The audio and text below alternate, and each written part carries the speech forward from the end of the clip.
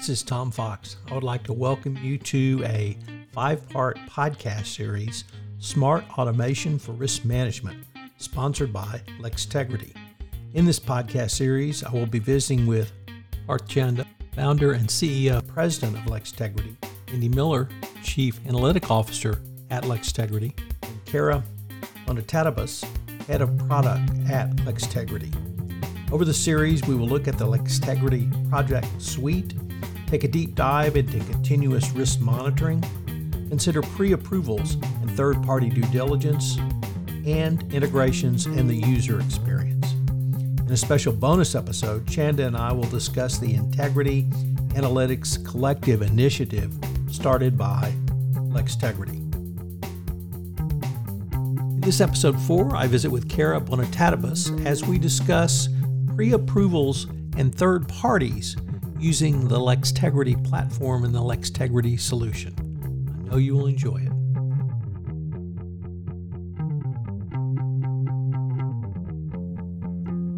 Hello, everyone. This is Tom Fox, back for another episode in our 5-part exploration of LexTegrity. And today we have Kara Bonatatibus, who's going to visit with us about pre-approvals and third-party diligence. Kara, first of all, welcome and thank you so much for taking the time to visit with us today. Thanks so much, Tom. Great to be here. Kara, monitoring is one part, but it's only one part of the risk management life cycle, particularly of third parties, but also in the greater management of a risk life cycle program. Can you talk a little bit about pre-approval and third-party due diligence monitors that LexTegrity has developed? Absolutely. I'd love to. So we have tried to build the most powerful compliance automation software on the market today. We want our software to be the most business user-friendly solution on the marketplace. I touched on that a little bit in episode 1. While we want our compliance officers to have a lot of power in the application, we understand from being former in-house ourselves that the business is often not fond of these types of processes. They view them sometimes as holding things up. So we really looked at the question, how do you build a system that's easy to use, intuitive, gets users in and out of the system, and gets them the answers they need as quickly as possible? So that was really our primary motivator for us building our software. Maybe because we were often on the receiving end of some of those complaints that I just mentioned from the business when we were in-house. We took those to heart. And I think, as all of us have mentioned during our conversations with you, Tom, we wanted to build the solutions that we wished we had to use personally or to offer our colleagues when we were in-house. So that's what we've done. First, our platform ideally brings all of your business pre-approvals together in one platform. So business users just have to go to one place to interact with a compliance function. A new employee coming into the company just needs to go and learn one compliance system. We often see companies are buying a third-party solution, a separate gifts disclosure system, maybe even a separate conflict solution. And we've seen situations where even GRC vendors have different modules that cover all of those processes, but even they don't necessarily talk to one another. So we want to solve that.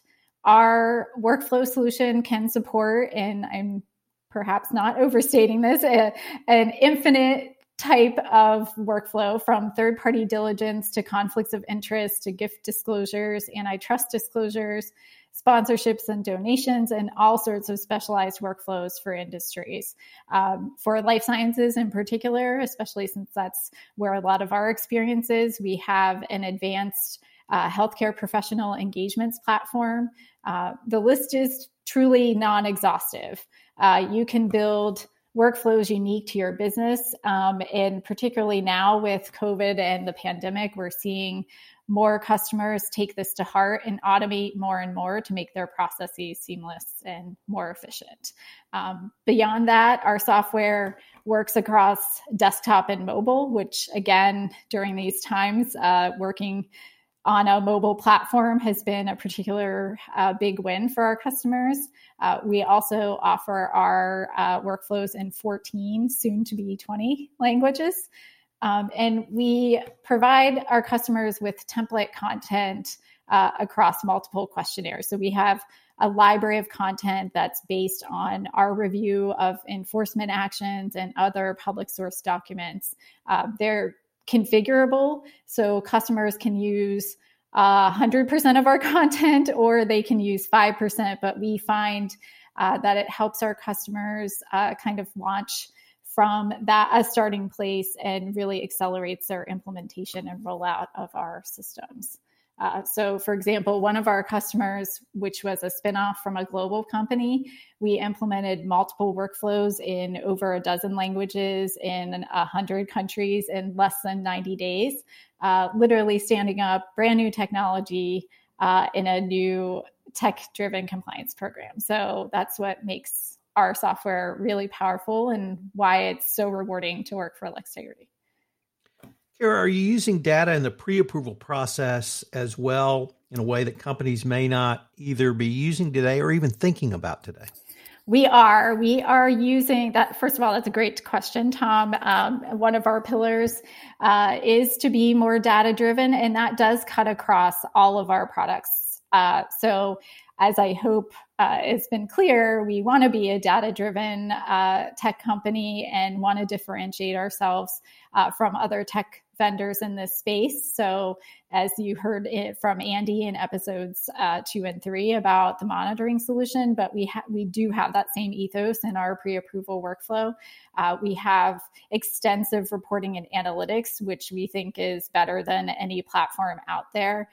So I encourage any of your listeners to reach out to us to learn more about our solutions, especially if they feel that their reporting is lackluster with respect to their current pre-approval system. But we embed analytics and thresholds directly into the pre-approval process, which provides approvers with data to inform their decisions. So they're not just looking at the information that's provided by the submitter or the requester.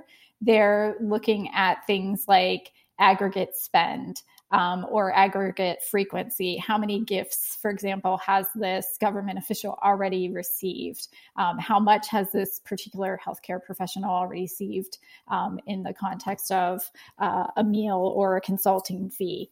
So they're looking at this information, this request, not in a vacuum, but in a context. We also have contextual analytics where we put requests in context of other similarly situated requests. So both from a recipient perspective, where is this doctor as compared to other doctors who are also receiving meals or consulting fees? Is this an outlier in comparison to those types of data points? Same thing from a recipient perspective. From a submitter perspective, is this particular submitter, have they submitted requests that are kind of outside the norm of people that are in similar positions? So in my former life as an in-house compliance professional, this would have been a game changer from my perspective and have given myself and my colleagues a lot more comfort in decision making. So, Kara, I don't think it's any surprise that everyone knows there's a lot of third-party due diligence platforms, providers, investigators out there. There's lots of approval tools out there. But I was wondering if you could speak how the LexTegrity products and platforms really integrates things in a very different way going forward. Sure. Happy to. The short answer is I think it channels all of my frustrations from my work as a former in-house compliance professional. So when I was in-house, I was responsible for a third-party due diligence program. I also then was leading an initiative to look at holistic third-party risk management. So I have taken all of that, all of those learnings and all of that frustration of trying to get implemented and, sort of the deficiencies in those types of processes and channeled them into our product. So we are focused on providing much greater visibility to users about the population of third parties that exist within the company. Sadly, You may be surprised or maybe not that we found that business users often don't even know the population of third parties that exist in their company, their region, or their market. And it's something that I've heard regulators talk about at conferences and in literature. That's typically one of the first questions that they ask when there's an issue with a third party is, do you even know your population of third parties in your company or in the particular market or region that you're responsible for? So we want to make that much more transparent. We obviously feel like there's a significant business value to that as well. You see someone adding a new third party, and either they don't know, or maybe both they and their approver don't know that or have no appreciation that there's an existing third-party vendor base from which they could have selected a similarly situated vendor. So ideally, when you search for a third party, our software will pull from a universe of third parties. Ideally, we'd like to pull from a vendor master or customer master list, but if not, we master our own data within the system. Speaking of mastering data, that's another powerful aspect of our solution, where business administrators can master the system data so that they can ensure that it's as clean as possible. So you don't get, Tom Fox Inc., Tom Fox Limited, Tom Fox Corp., and then have three different entities that all essentially are the same entity, and ensure that you really just have one of those in your database. Another key differentiator for us is that we allow for tracking activity at an engagement level. A lot of existing platforms out there just focus strictly on the initial engagement or sort of the higher level, master services agreement with a third party, but don't necessarily get down into the granular level at engagement level. So you diligence a third party for a particular scope of services for a particular project in a particular country, they come out fine, but then, scope creep happens. More business users or functions start using that same third party. They engage them for some other type of business purpose. They engage them in a different country. So our system allows for seamless vetting of new scopes, new countries, et cetera, which is, again, something that we haven't really seen managed particularly well in other third-party diligence software. We also, one of the most powerful aspects of our solution will be the ability to connect the third-party risk data with the monitoring application, which you heard Andy speak about in episodes 2 and 3, and that will further inform and enhance the risk scoring in the application to really provide true end-to-end risk management of your third-party base.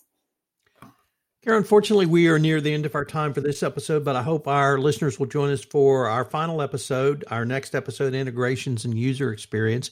But I was wondering before we leave if our listeners wanted any more information on the topics we've addressed in this episode, or find out more information about yourself, where could they go? Absolutely. So they can learn more about LexTegrity and our product suite at lextegrity.com. You can connect with me directly at kbonatatabas at lextegrity.com, or you can find me on LinkedIn. Kara, I look forward to continuing the conversation. Great. Thanks, Tom. Please join us in our next episode where Kara rejoins us to discuss pre-approvals and third-party due diligence. You can learn more about LexTegrity by checking out their website, www.lextegrity.com. I hope you'll join us again for our next episode in this multi-part podcast series, Smart Automation Risk Management, sponsored by Integrity. This special podcast series is a special production of the Compliance Podcast Network. Thanks so much for listening, and look forward to visiting with you again.